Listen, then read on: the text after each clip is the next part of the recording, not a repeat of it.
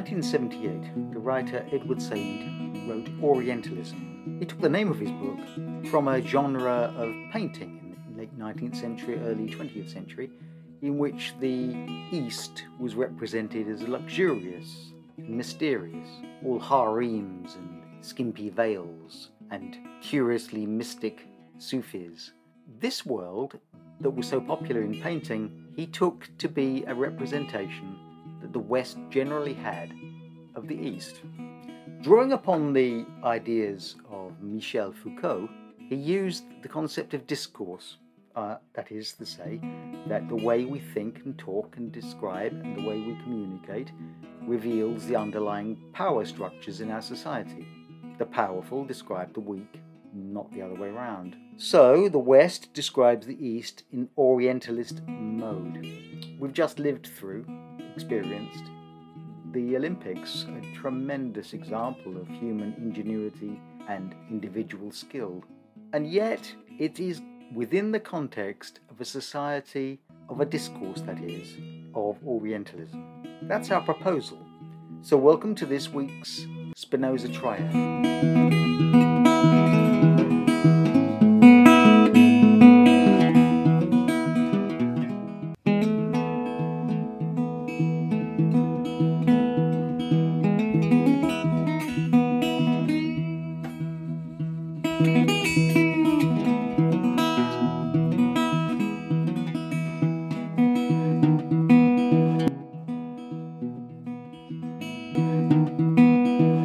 When you listen to his ideas in his book Orientalism, I don't think they're massively difficult to understand. I mean, he's essentially taking a Foucauldian kind of discourse and demonstrating how that operates. And he's saying we have in the West a discourse of the East, and I'm going to give it a label. I'm going to call it Orientalism. And immediately you hear that, it sort of reveals something about the way we think, the West thinks. And I thought, well, you could apply that sort of symbolic understanding, that decoding, as it were, to something like the Olympics. You can apply it to an awful lot of things. You can apply it to a lot of popular culture. You can apply it to a lot of the way we represent the East. And you think, well, for a start, it struck me that the Olympics is revived in 1896. So they got the modern Olympics in 1896. Mm-hmm. And it's revived by a guy called Pierre de Coubertin. And he's Baron Pierre de Coubertin. And you think, well, why in the late 19th century are Europeans, and there are very few countries in those days, this is the high tide of colonialism. So actually in the world, the British and French and Portuguese and Spanish Empire, well, Spanish Empire, it's gone in South America, but largely Africa is still colonized, Asia is still largely colonized. And in 1896, you try to reach back in time to the ancient Olympics and sort of revive it in some way. They don't know much about the ancient Olympics. They have an idea about it. They have an idea that it's going to bring world peace, and it's about the communality of mankind. But it's also, I think, about Western culture, isn't it? It's about establishing a sense of of what we think is civilization and what we think isn't civilization. John, I think there in Orientalism, one of his points, Said's keen to say that really all Orientalism was or is an archive. It's a collection of stuff that through a Western observation are made about the other parts of the world and archived and collected. And as this knowledge is collected about other people, this is the Foucault angle of it, is that there's an inherent power relationship with that, because it's the West that's observing the other and starting to construct an identity for them, whereas the West remains neutral as, if you like, I don't know, the observer.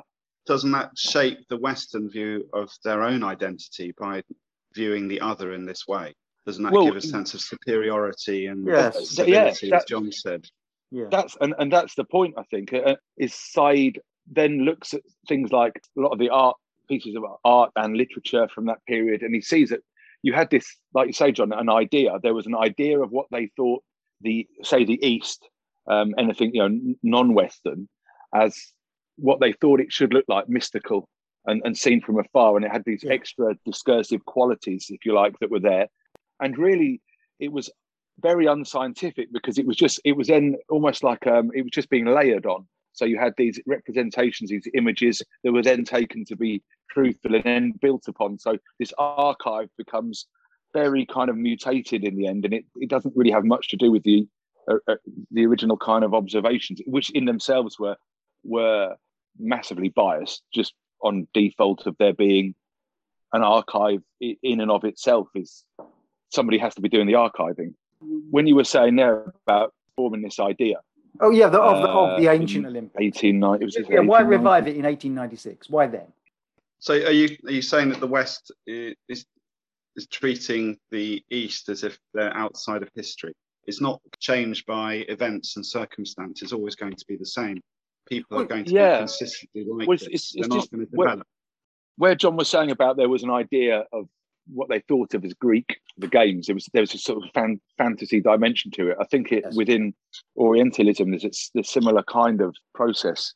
It's really about representation as much as it is. I mean, like many forms things are, but it was about representation, an idealized version through an archive that was layered on. People didn't keep going out there. The idiosyncrasies of individual cultures and areas were just seen as over there. Stuart Hall talks about the West and the rest. So that we got the West and the rest is just all othered. The East becomes just a mass. It's excluded from history in the sense that it's excluded from the process of civilization. So the West is where history is happening. I mean, that's one accusation. We could have gone back to Hegel last time, couldn't we? We could have said that Hegel's view of history is very much it's all happening in Western Europe. If there is going to be an end of history or whatever, it's happening in the industrial countries. It's happening in Germany. It's happening in Britain. How does the East fit into the process of civilization? And so in 1896, what they're saying is effectively is civilization started with the Greeks, and it's coming to some sort of conclusion now. Or at least we are the curators of that history, and the rest of the world needs to fit into this model. And this model is a Western model starts with the Greeks, evolves through the Renaissance, evolves through the Middle Ages, revived in the Renaissance, developed in the Industrial Revolution, the story of democracy, and here we are, the West. And so that story of the rise of the West, and as you say, Richard, and there's the West, and then there's the rest. And I think the Olympics fits into a symbolic othering of the rest of the world, the symbolic othering of other cultures, other minorities, of the non-West. It's offering a view of what civilized behavior is that is post-colonial. It's a kind of cultural imperialism. It's competitive, so you have to be competitive. It's about striving for modernity, for some sort of excellence. So that's the model for the East. It becomes a Western model of the way civilized behavior and the development of excellence should be. I think the first movement towards the modern Olympic was, I don't know if you heard of him, Evangelos Zappos, a very wealthy Greek guy who kind of taken that idea. He wanted to reclaim the Olympics for Greece after Greece got independence from the Ottoman Empire in 1821. So it could be about national identity there and revival of national identity. So that sits in nicely with what John's saying. So Zappos starts it. There had been a few other attempts at the revival of the Olympic Games. And the first one, which I found quite interesting, was in England, in Chipping Campden. It was called the Cotswold. It was called the Cotswold Games, started by Robert Dover, 1612 to 1642. So it started in Chipping Campden, the revival of the Olympic Games. And I've literally been to Chipping Campden and seen the site where this sort of eccentric first games was, and it's the most brilliant pub quiz piece of trivia. Because you get the question there, where was the Olympic game? 1896, no, in Chipping Campden. And you go, oh. Chipping Campden, the Cotswold Games.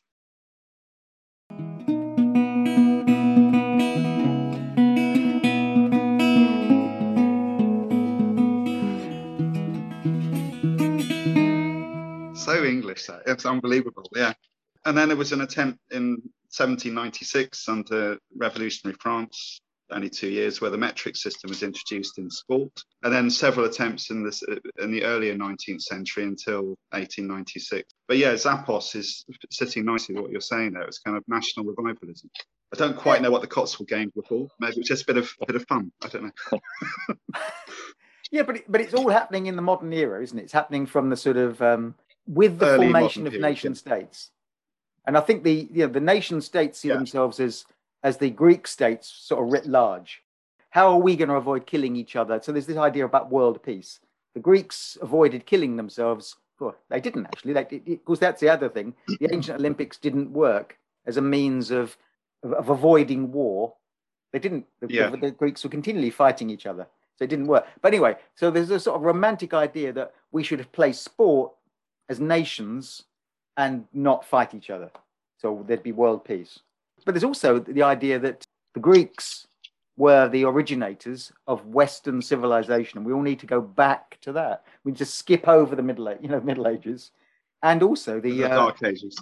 Yeah, it's a bit like the insistence that the Greeks were white, insistence the Egyptians were white.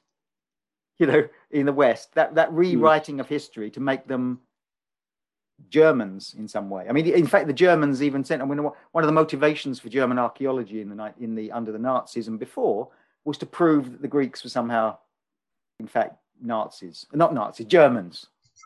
Right. And you look around our cities, everywhere we see the architecture of the classical age is an attempt to claim that as us. The Greeks somehow ended up in Chipping Campden. Yeah. But the original Olympics was there to worship Zeus. It's a religious ceremony, deeply religious ceremony. So that is all pushed to one side. Instead, it becomes a rational enlightenment sort of ceremony. The nation replaces God in the modern Olympics. Yeah.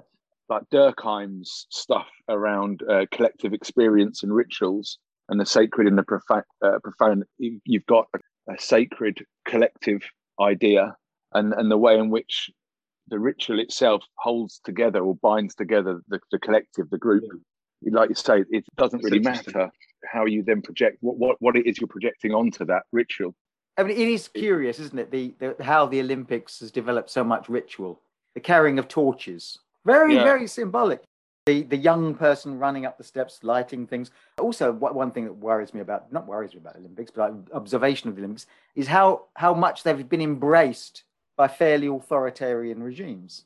Any form of national identity like that, though, there has to be a kind of historical dimension to that. In order to know us, we need to know our forefathers, and which teeters on the edge of being extremely damaging if taken from the wrong position.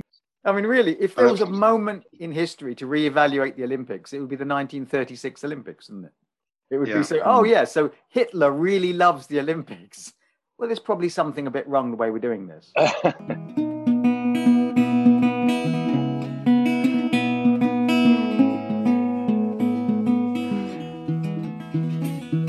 There's a sociological dimension to it. That kind of the idea around symbols, fantasy and desire, object. You could say, like you mentioned, the torch, John. Like the torch, as an object itself, is just a piece of metal with a light on the end of it. It's as an object, but it has this entire fantasy dimension which encompasses all of the desires around that, like achieving light and striving for greatness or winning, and this fantasy that accompanies the idea of the Olympic Games, which goes back to again a kind of phantasmatic history. So you've got all of these symbols from a Lacanian point of view. A lot of them would be seen as the object cause of desire. For Lacan, the key point is that this fantasy mediates us from the reality of that it's just a torch. It's just some symbols. It's just they are in effect meaningless without the fantasy accompanying them. And we all engage with this. And I think like the Zizekian point of this would be is that it's almost a projecting of our own inherent lack or void, if you like, that objects function in this way, that our desire, human beings, we have to desire. I'm using fantasy just in everyday speak. Fantasy means it's not real or it's not true. You need fantasy for reality to function. To know that who I am and I go to work on, you have to have a fantasy of who you are and what you are. Maybe narrative would be a better word, but they don't mean like a dream. It could be that, but it actually is a story. The athletes themselves will have an idea of what it would be like to win. The countries do. It has so many stories within it of different examples of this object cause of desire The whole thing works around it. I mean, even if you take things like Nike with the thing, just believe, just do it. Just do what? But just do it.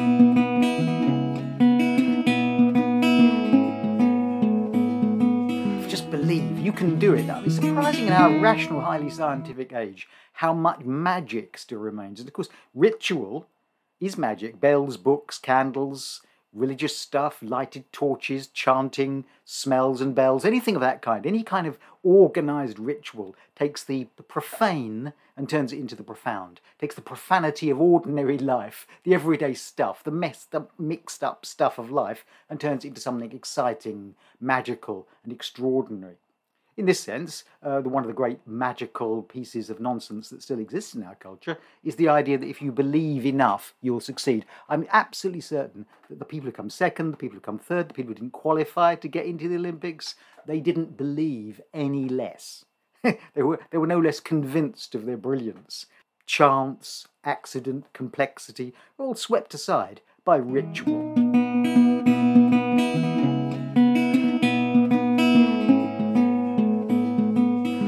These fantasies that we revolve around with the Olympics also gloss over or bread and circuses, like the Frankfurt School thing. You've got something's going on here, but in actual fact, it's masking something else. Because, I remember the Beijing Olympics where they bulldozed, I think it was 300,000 homes were gotten rid of just so they could put the games on. But again, I think the fantasy and ritual and symbol is worth unpacking. I was going to say that symbolism and fantasy are part of, I'll go very big here and say part of just ordinary human consciousness. I think that's how we understand the world, is through symbolism and fantasy. The stories we tell about our ordinary experiences and the way we see the world. And the fantasy and symbolism we attribute to objects and to our own significant things in our lives. You see it in the Olympics. And the Olympics is a great collective fantasy. And I think you see some huge things about the West's fantasy of itself, and also the fantasy that we human beings individually have. There's a curious sort of paradox, I think, in the Olympics, is that how parochial it is and how national. You're invited to celebrate Britain's achievement through the achievement of some bloke from Basingstoke who managed to get up every morning and swim a lot. Local and parochial, and yet it's also national.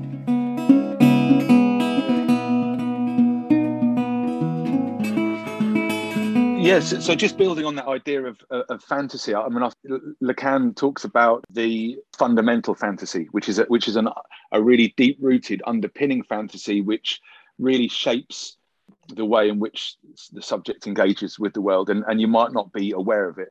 It's at the sort of almost like the core of your being. So, a nice example of this. Do you remember Silence of the Lambs? Yes. Hannibal Lecter and Clarice, and there's that bit where he's almost trying to psychoanalyze her, and she's talking about the Silence of the Lambs. She talks about the bit where she was, at night she was in this. She could hear these lambs being killed, and one got away, and she ran after the lamb, trying to get the lamb so her dad doesn't kill it. Hannibal Lecter says how he says about how you've been running for the rest of your life. You were trying to hold something, and that's why you went from this small town girl to the FBI, and now you're still running after lambs, trying to protect them. And the point being is that something as far behind as a memory of that has worked as a fantasy, which has kind of structured the way you lived your life without you being fully aware of why. And I think in some ways, the Olympics can be read like that the ideas of competition and overcoming these kind of narratives are wired into the Olympics for various nation states as countries have evolved and changed. The one thing, fantasy idea of the nation state and its proud history, but a history of somewhere that's competitive and overcoming. And that's really the narrative of the Olympic Games, isn't it? It's not one of sharing things out and equality, is it? It's a long way from a kind of a communist version of reality. It's one that's based around competition, and the strongest survive. It's scarily, I think it's scarily Darwinistic in its kind of competition, survival of the fittest, fastest, strongest, highest, whatever the slogan of the Olympics is. I know that every Olympics will come up and say that there's all sorts of lovely kind of communality among the athletes and young people of the world coming together.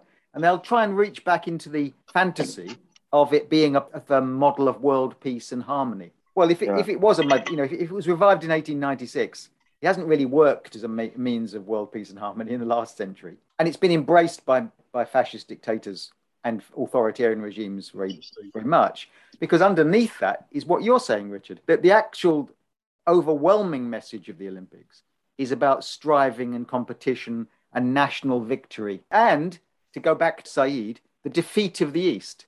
The defeat of the East by Western cultural imperialist ideas. The East's otherness, its sensuality, its exoticism, is been pushed aside by a rational striving for. It's all about numbers, isn't it? Every time you go to the Olympics, it'll be things like how many medals you've got, how many numbers people have achieved at 0.0 of a second above, point less of a second. You know, the world record that's been achieved or not, or just been missed. It's the dataing and numbering and rationalizing of human achievement, which is, I think, it's seen as the West's victory over the East.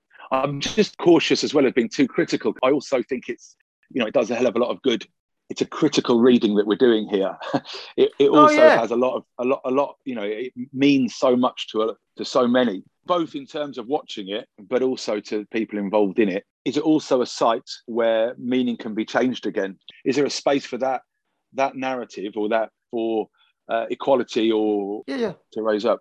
I don't doubt for a minute that when you see an athlete interviewed and they say it was one of the greatest experiences of their lives, the communality among the athletes in the Olympic Village was genuine and real, and that the message of the great village of nations, the great community of nations, this one earth coming together, all that exists there, and I think it's very noble, very beautiful, and very real. And I think people, and the guy that did get up every morning at 6 a.m. and go down to his local swimming pool and so on, all that is real as well. And there is tremendous individual achievement. But it's individual. It's not communal. It's individual nations. It's individual people. What you're saying, there is something bringing people together. It's just no more so than the marketplace brings people together. Yeah. I was going to say you're talking about Orientalism there, John, with Western ideas and everything. If you look at the kind of paradox, and this sits the idea that Coca-Cola, a very unhealthy drink, sponsored the Beijing Olympics. So there's this kind of a Western corporatism pushing out any Eastern ideas, Western capitalism, landing itself in the East, if you like, even though, of course, China is fully involved in global capitalism. Yeah. I think I was going to say, I was kind of thinking that the Olympics has moved from, even though it celebrates nationhood and kind of individual success, is the backdrop to the Olympics now more corporate than nation. And if it wasn't for corporation, the Olympics might have disappeared back to Chipping Camden. We haven't talked about the influence of global capitalism and corporatism on the Olympics, and of course the way global capitalism sells itself to us on a day-to-day basis. It's the same as the Olympics. Through the manufacturing, giving this object a petty object that attaches a lifestyle around itself. The transnational games, could it end up? With the nation state dissolves into sort of competitive transnationals. It could be the new games, couldn't it? It's the Coca-Cola versus Microsoft games. Yeah.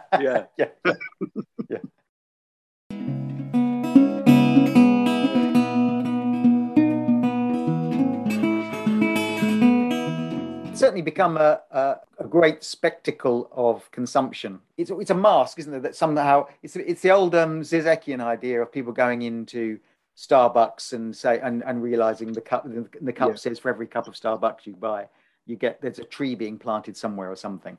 And you think, that's all right, then I can indulge in this wasteful Western luxury because it's doing some good somewhere else. And in a sense that the Olympics does that. It says, here is a great big a corporate event, it's a media event, but it's doing good. Don't worry, it's doing good. It's about world peace. And also, it's the fantasy, another fantasy that's told about the Olympics every time it appears, is that somehow it's going to inspire lots of ordinary people to get off their couches and go running. There's no evidence it's ever happened. The London Games was going to be a new golden age of British people participating in sport. Well, it didn't happen at all. There's no evidence that there was much participation. In fact, Britain's medal success in the Olympics has been achieved through a really quite cynical process of finding people with any kind of brilliance in a sport and funding them to be full-time professionals in that sport. That worked really well. I mean, we got lots of medals. It doesn't mean that people in housing estates all over London are going running and jumping and leaping. That thing you said there, John, that is keeping things from afar. I think he calls that zoological ethics, doesn't he? Where you observe something and you have your involvement in it. You know, you see some advert, you know, if you sponsor this, you know, £2 to sponsor whatever the cause may be, that you feel good because you've given something to it. And his point being that underpinning all of that, you know, it's a system itself. You just contribute to it, and it makes it. You are contributing to the inequality just by observing it. And I wonder if you've got like a zoological athletics there as well. So just by watching the people on the TV doing it, that's the reality. Oh yeah. If it's one thing to stop me exercising, it's sitting on the couch watching other people do it. Watching other people do it for me. It's like that canned laughter, isn't it? I don't need to laugh; they're laughing for me. And it's a bit like that with the Olympics. Time to put my feet up and watch some fit people do things I should be. Yeah. Pass me another bottle of vino while I watch these young svelte people sprint down the thing. Yeah, or a can of Coke. Yeah, a can of Coke. Yeah, can of Coke.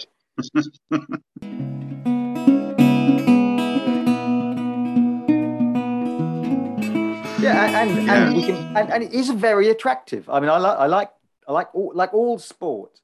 It doesn't take you 5 minutes to watching anything from a boxing match to a football match to get sort of pulled into the drama of the event. And the Olympics is incredibly alluring. It's, you know, the individual stories of people struggling and training, and this is the greatest guy in the world who's beat this, you know, whatever the narrative, whatever the sort of stories attached, they are very compelling stories. I mean, it's very attractive. And is that though, you know, if you're being very critical, you could say, well, in a kind of underpinning way, then, if Daniel were talking about capitalism and global capitalism and these kinds of things, is this a Marxist ideology kind of thing, whereby we're looking at these images of, you know, everyone can overcome, everyone with hard work can achieve this stuff, and we can just do this. You can be like the Olympic athlete, and you keep going, and it's a base ideological level, because it becomes an assumption. You know, you assume the athlete has worked very hard and can get, you know, definitely the pinnacle of athleticism, but we're looking at the hard work dimension, as opposed, if somebody's just very good at something, that it's internalized, and that's what you need to do, isn't it? A good workforce needs to have the belief that hard work will overcome, and you will get your reward.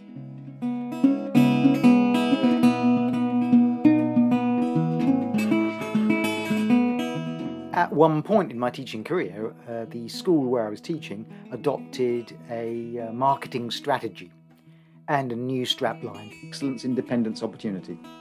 And they put it above the doorways, and they put it all over things. They was sort of stenciled onto walls, and it was on the wall of the literature and stuff of the school: excellence, independence, opportunity. And I thought, well, independence and excellence, if all three of those all sound really good, I mean, I wouldn't worry if someone said to me, you're excellent at something, or you're very, you know, you seize your opportunities. They sound very good. But actually, another reading of those things is that they are part of the dominant ideology of our culture that fits neatly into a liberal capitalistic view of the world.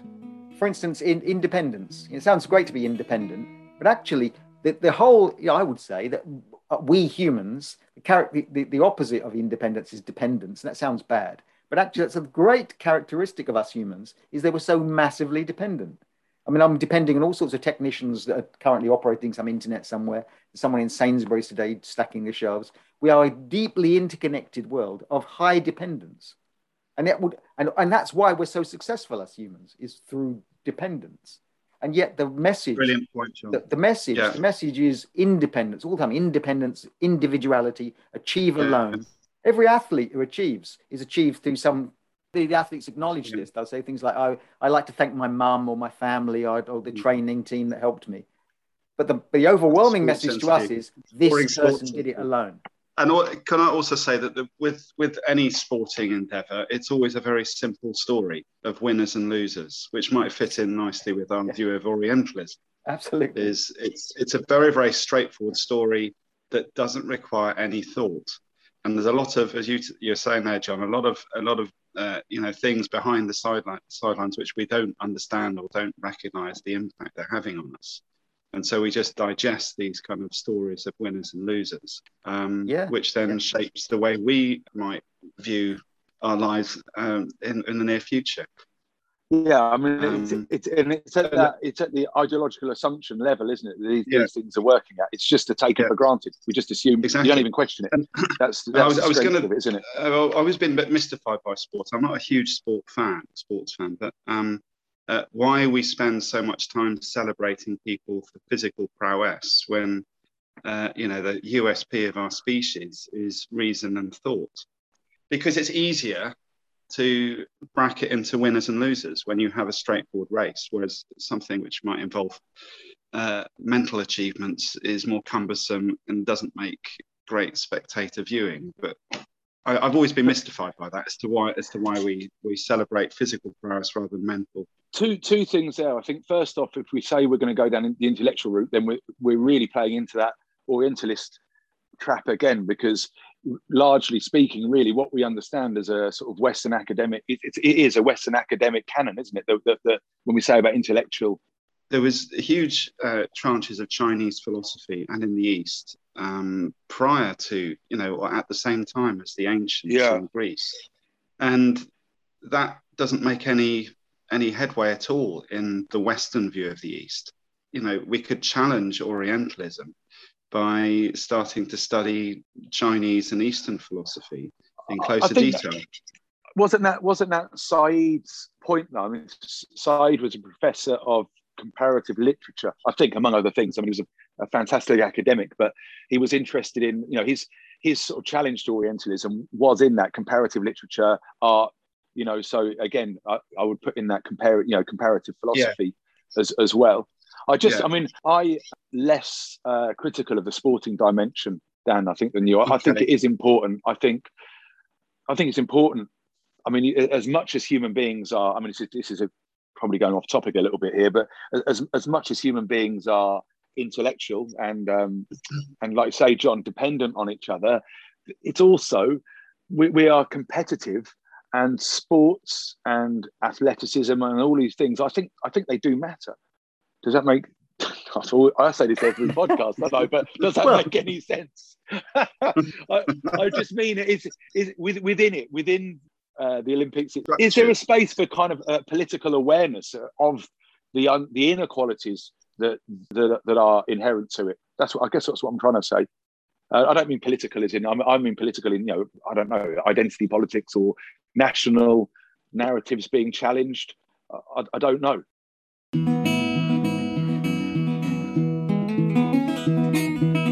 Well, there was a very significant challenge to the sort of national narrative, nation states competitiveness of the Olympics at the 1968 Olympics in Mexico City, when John Carlos and Tommy Smith raised a black-gloved hand for Black Power and a protest against, the assassination of Martin Luther King, and and it equates right to today, to the Black Lives Matter taking the knee. Women's football teams and other athletes took the knee at these Olympics, and that was accepted. So in a sense, the reaction to the Black Power protests of 1968 was to ban those athletes for life and be horrified and shocked that this pristine thing, so free of politics, when it's actually saturated with politics. Of course, there is a sort of inverse ratio between the amount you assert a thing is politically free means it obviously is politically saturated. The Olympics, that is so political, so ideological, has always asserted itself as non-political. Anyway, in 1968, there was a big horrified reaction that politics should have dared to sully this highly political event, whereas today, now there's a degree of honesty. Black Lives Matter taking the knee, because if sport can't be a place for idealism and for protest about injustice, then where is there a better location for that? In fact, the Olympics should be a kind of fulcrum, a focus of idealistic protest, and not this rather ridiculous fantasy that it's politically free, as if you should be politically free. Sport has never been politically free. The Olympics is not politically free, as the boycotting by the Russians and the boycotting by the Americans during the Cold War, and the tremendous amount of cheating by the Russians today, cheating in the Russians in the past. drug taking by countries, systematic cheating by all sorts of countries to get athletes to succeed in the Olympics shows just how significantly and political it really is. So let's have some good politics in the Olympics. That might challenge the narrative. Well, I think you could try and there's on one level, at the sort of level of the Olympics itself and how it's operated. You could say, do you try and redesign it? You could say, it was formed in the late 19th century by competitive essentially Western empires and nation states who wished to establish a fantasy of Greek origins of their culture and so on. You could say, well, maybe that's had its day, and the flag waving and the kind of vulgar nationalism of the Olympics, the medals, the celebration of first, second, and third, but not the celebration of number 4. I had a really sort of grim story on the radio. There was a woman who was an athlete in the Rio Olympics, and she'd been a British runner, and I forget what she was, 800 meters or something, and she'd come fourth by 100th of a second, so she'd got no medal. And she said, well, I felt great because I got to the Olympics. How many people can say that? I came fourth in the Olympics final. Who can say that? I felt really great. But when I got on the plane to come home, the non-medal winners went into economy and the medal winners went into business. So she said, on the way home, I'm sitting next to the toilets on the plane, And then when we got off at the other end, the medal winners had their own photos taken and the non-medal winners had to wait on the plane to come off later. And I thought, that defeats the idea of it's not winning, it's taking part, which was an original Olympic ideal. And it was a celebration of the loser, as it were, is as much celebrated as the winner. Well, I think we've lost that to some degree. Some of it's the media, the superficiality of the media, that so many gold. You hear it on the media, they say, today we won a gold, but our team in such and such swimming only managed a bronze. So I think you could redesign the Olympics to make it less brutally nationalistic. I don't know if that would work. As you're saying that, I mean, I was thinking about that idea. I'd read about, it might have been actually Panashik in that one we discussed the other week, but the idea of objective belief, that under postmodern conditions, that belief now functions at the level of objectivity. So you can take something like a Tibetan prayer wheel. You can do whatever you want. You just put the prayer in the wheel, spin it, and that'll do the praying for you. We kind of understand these inequalities. We understand what you're describing there, John, and we understand that's becoming more pronounced even globally. But it doesn't matter. We just believe in it anyway. It'll work out by itself. Because in order to actually challenge that, you'd have to disrupt everything. How could you? You couldn't have an Olympic Games without that, could you? I don't know. There has to be a winner. There has to be a loser, and celebrating. There's a podium. Someone stands at the front. You have the 3 positions. How big a podium would you need? If everyone's on it. I don't know. Yeah. I don't know if you'd say it would have no point if there was no winners and losers. Yeah, if it was all just celebrating taking part. It becomes meaningless, doesn't it? It isn't fair, but is competition fair anyway? Yeah. And if we have no standards, then everything becomes mediocre. But yes, it's everyone. John, are you saying we still need winners and losers, but we need to treat the losers with more respect and dignity? Right, yeah. Probably I'm saying that. And I absolutely take your point that, if you stand up in front of a group of young people and you say you're all special, then no one's special. You're all winners and no one's a winner. But I think the flag waving, I think the league tables of nations, I mean, you could design it differently. Going back to Richard, what you were saying earlier about sport and the significance, I think sport is a very valuable human activity, and I don't think it's innate within competition for it to be sort of symbolically bad. I think you're right. I suppose I don't want to be saying that competition as such is bad. So yeah, and I'm having it both ways. Where do we go with that?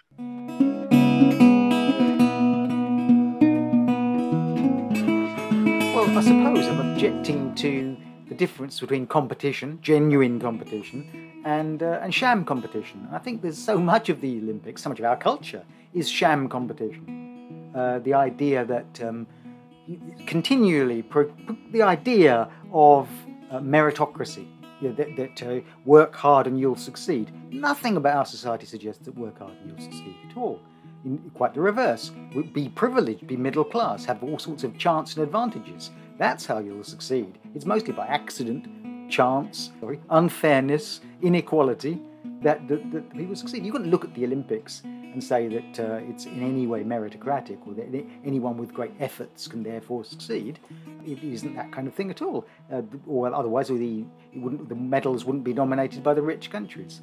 Nor would the qualifications in this country be dominated by private schools and the middle classes. Nor would all features of life, actually, largely, are deeply, deeply unfair. But the mask, the presentation, is that somehow that's not really true. And the Olympics, then, we can be reassured that in this world of grim unfairness and inequality, there's some beacon of model of fairness and equality. It's not true. It's a sham. How can we weave it back to Orientalism? I don't know if it's emphasised kind of inequality. I mean, clearly the same countries always win every year. Who won this year, actually? Who got the most medals? St. John. It's the numbers. Yeah. USA. So the superpowers dominate because they have enormously more resources, and so it becomes a demonstration every 4 years of where the power lies, sort of in the world. That's interesting. And it was, but is that always the case? Is that always the case? Has any more minor country politically? It's always been Russia, the biggest. The Soviet Union, Russia, and America, China. That's Britain was up there once, in the Empire days, but not much. I mean, I don't know. 2012, we did quite well, didn't we? Yeah, well, with the top medal winners in 2012. We did when the Olympics first sort of starts in the 19th century. Britain does quite well, but then when you come to I think the low point, I think it was something like the Atlanta Olympics, where Britain got 2 medals or something, and they decided therefore to coincidentally the national lottery money is directed towards the purpose of, as I say, identifying almost anyone who shows any kind of skill in anything that's an Olympic sport. So they very, you could say cynically or very strategically identify any young person who shows a certain excellence from skateboarding to whatever. If it's in the Olympics and you could win a medal in it, then you're allowed to become full-time in that sport, and you're given a lot of financial support. Right. So we effectively state professionalize our athletes, and Britain has shot up. The Americans do it because America has a university system where effectively any athlete who shows any kind of ability is professionalized by the university system. American colleges and gets tuition free. They get their tuition free, don't they? Yeah. In China, it's just the state does it. The state effectively has a program of identifying excellence and turning those people into. Right. I mean, hundreds of thousands of young Chinese people are filtered and filtered and filtered down until they find those ones who are good. Wow. With a national enterprise of looking good every 4 years. That's interesting. Now, what happened? Didn't the Russians get busted for mass blood doping? Was it or some doping? Yeah, mass doping. Was it with the advances of science and nutrition and training and all the other stuff? How fair is it when you've got other nation states, obviously without the financial backing there? I mean, it's almost obvious who's going to win beforehand anyway. Is it as fair for somebody from a country with nothing who's taking a performance enhancer versus someone that's come from an affluent country who's had nutrition and training advances? I guess my point is that it isn't an even playing field, is it? In the slightest at all. I mean, that's quite obvious. I'm guessing, but one of the early fantasies of the Olympics was that they were all amateurs, and initially you had to be an amateur. Yeah. Professionalism wasn't allowed, and because professionalism was considered cheating, just as it was in rugby and in tennis for many, many years, professionalism was a form of cheating. The ideal was known as the Corinthian spirit, the Corinthian ideal, which was the ordinary citizens who did a bit of running, ordinary citizens who could jump a lot, could go off to the Olympics, and you'd get the ideal of the citizen who just put down his plow, put down his spanner in the factory, and went off and did some athletics. Running. Well, it never was true right from the very beginning. They were either upper class people from public schools, or they were military people. And there were examples in the early Olympics of plucky amateurs, but they tended to come from a certain class background. And anyway, they came from very privileged societies like Britain and the United States. Their privilege was make every other nation a tremendous disadvantage. Nowadays, they're entirely professional. Link on to what you're saying there. I mean, is there a bit of scope that what we discussed the other week with the Frankfurt School? The way in which competition then is given back to us under a guise of the whole point of competition that is fair. We know that it's not fair because of basically the economic backing that's put into whichever nation state's going there. We know it's not fair, but it's given back to us as a fair, open playing field. That competition is given, and we all acknowledge that we know it's really not, but we carry on in the guise that it's a fair, competitive race. Could we say the same thing, obviously, that the way markets are organised as well? The oddity of sport, where the power of the symbolism that we place on sports is really, really powerful. I think when a Manchester United supporter or Chelsea supporter or something goes and watches a team of what are professional mercenaries, they'll play equally well for any team that hires them for colossal sums of money, and yet identifies with them as if they were from Chelsea or from Manchester, and does their own family. There's a curious connection that this is my local team, we've always gone here, and yet they watch professionals who have no real connection to them locally at all. It's owned by a corporate organization, or it's owned by a foreign owner that simply seems. And they're paid 30 grand a week. Yeah, and that came into a collision this summer, didn't it? When there was an attempt to create a super league for purely mercenary international marketing reasons. And there was a realization that the mask suddenly fell, and the people who went there every week, seeing it's their local club and their supporting club and so on, some part of their community, realized it was not at all that thing. It was a brutal commercial fantasy organization for making money, which is what the Olympics might be. Yeah. Is it national or is it corporate? That's my question. As a fantasy, or is it both? We talk about the free market as if it's free in order for it to function. And that's part of the necessary ideology of discussion of markets.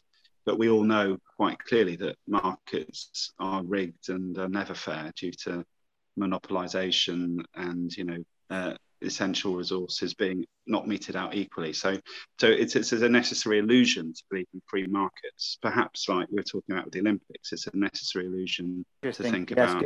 That's a great point. Being free and fair between athletes. Yes, interesting that, isn't it? It's a symbolic ideology, isn't it? If this form of competition is fair, then as a model of our society, it's all fair.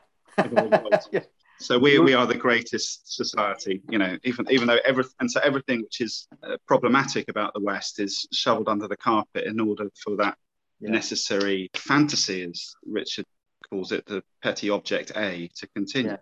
Yeah. The fantasy of striving and success, and the fantasy of we can all become anything we want. We can all become president. Yeah, we can all become president. We can all become millionaires. Yeah. But ideology is more subtle than that, because people aren't stupid and know that it's not fair. So I'm thinking here, when you look at like this, how I know that it's rigged, and it's the same with the markets. I know that it's not fair, but all the same, just carry on doing it. I love that quote. I think it's just where it says, ideology allows you to do anything you want, right up to the point of doing it. That's good. You'll just carry on doing it. We carry on contributing to global markets, knowing that there's massive inequality and exploitation, but we don't worry, but all the same, just carry on doing it. So I think that what you're saying is absolutely right, Dan, but I think people know that, but all the same, we just carry on contributing to it anyway. And that's a bit like, I think Zizek's point with where you said earlier, John, you were talking about the coffee cup example there, that it keeps at a distance unless you actually approach the underlying inner neoliberal kind of markets. Nothing will change. It won't. And you're almost contributing to it by engaging with it. But my point there with ideology is I agree, Dan, but I actually think people know that. We already know. The Olympics it's not fair. But all the same, it still goes on and we still act as though it is. But fantasy allows this nonsense. But the fantasy is not one of just reality and some fake, there's some fake thing, and then there's reality. It's the merged. Fantasy is so part it, of it, reality. it allows Fantasy is part of yes, reality. exactly. Yeah, that's what it's a bit like the Hegel stuff from last week. It's the contradiction is already internal to it. We know it's not fair. Yeah, but all the same, we just carry on as though it were. Yeah, we have to embrace the contradiction in order for it to continue. Yeah, and we recognise the some part of the reality in it. So when the Olympics addresses you and says you can achieve, if you turn to your children and you say something like, try to achieve your best in life, reach high, you're not saying something wrong. That is a fair old aspiration. That's fairly good. I mean, every great scientist or great sportsman or anything in life, there is certainly a truth, and a very profound truth in the Olympics that is inspiring. I just thought about how is it Homer Simpson where he says, we talked to Bart, and he says, don't have any goals, aim low and you'll never be disappointed. I think that could be the slogan for a fair Olympics. I'd like everyone to aim. Yeah. What would the world be like if we followed his advice? We should embrace mediocrity. That's it. Yeah.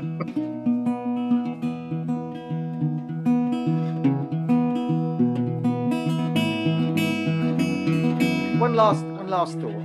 Well, not last thought. Whatever. Well, another thought is that with this idea of the Olympics being a Western sort of symbolic enterprise, and within that is an idea of defeat of the East. I think within its defeat of the East, you get the idea also of the defeat of the East, which is in the Orientalist binary opposite. The Orientalism is physical, it's sensual, it's of the body, and we in the West the victory of the Olympics is the victory over the body. People have to discipline themselves. They have to go to gyms. They have to run. They have to overcome pain. And the East is a place where there is ill discipline of the body. It's when they go off to India and there's all sorts of unpleasant texts about how to have sex in exotic manners. And there's carvings on statues, carvings on temples of people engaging in sexual activity. And there's the idea of the one thing about the East and Oriental East was its unrestrained sexuality, its unrestrained physicality. Whereas the British, it was all cold showers, stiff upper lips, and don't enjoy sex except for the production of children. And and lie back, Martha, and think of England. We're going to have to produce some children, Martha. Interesting. I may be indulging some disgustingness tonight. Interesting idea. So physical discipline. There's a physical discipline. The defeat of the East and its sensual physicality throughout our Western discipline. And Said talks about that, doesn't it, within the language? When he talks about the Western language and Eastern, he does use those binary opposites, doesn't he, John? Yeah. Of sort of an extra discursive East with sort of spirituality, sexualized, mystical, as opposed to rational. So it's quite an interesting point. With the way black athletes are presented and the way black athletes in sports other than the Olympics are presented is with a way of which you can contain the kind of idea of blackness is now been, and it's controlled and it's understood. It's those kind of assumptions which I think is the persistence of Orientalism. I was going to add on top of that, just in terms of the commentary of recent Olympics, when looking at Chinese athletes, the same Orientalist commentary starts appearing. Like you hear about, Chinese are looking inscrutable and they're looking very cold. They're all looking, as if they're hard to read, which is a kind of typical trope, really, rather than saying that these are individual people who are taking part as individuals in this competition. We suddenly start to see national characteristics or stereotypes.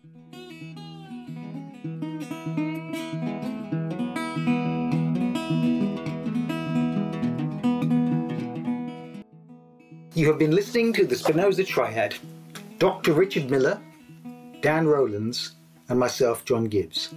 I hope you enjoyed our discussion and our exploration of the ideas of Edward Said as we saw them apply to the Olympics.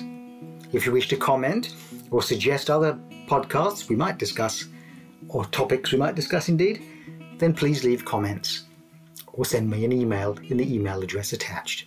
I hope you enjoyed this podcast. Please listen again and to our previous podcasts.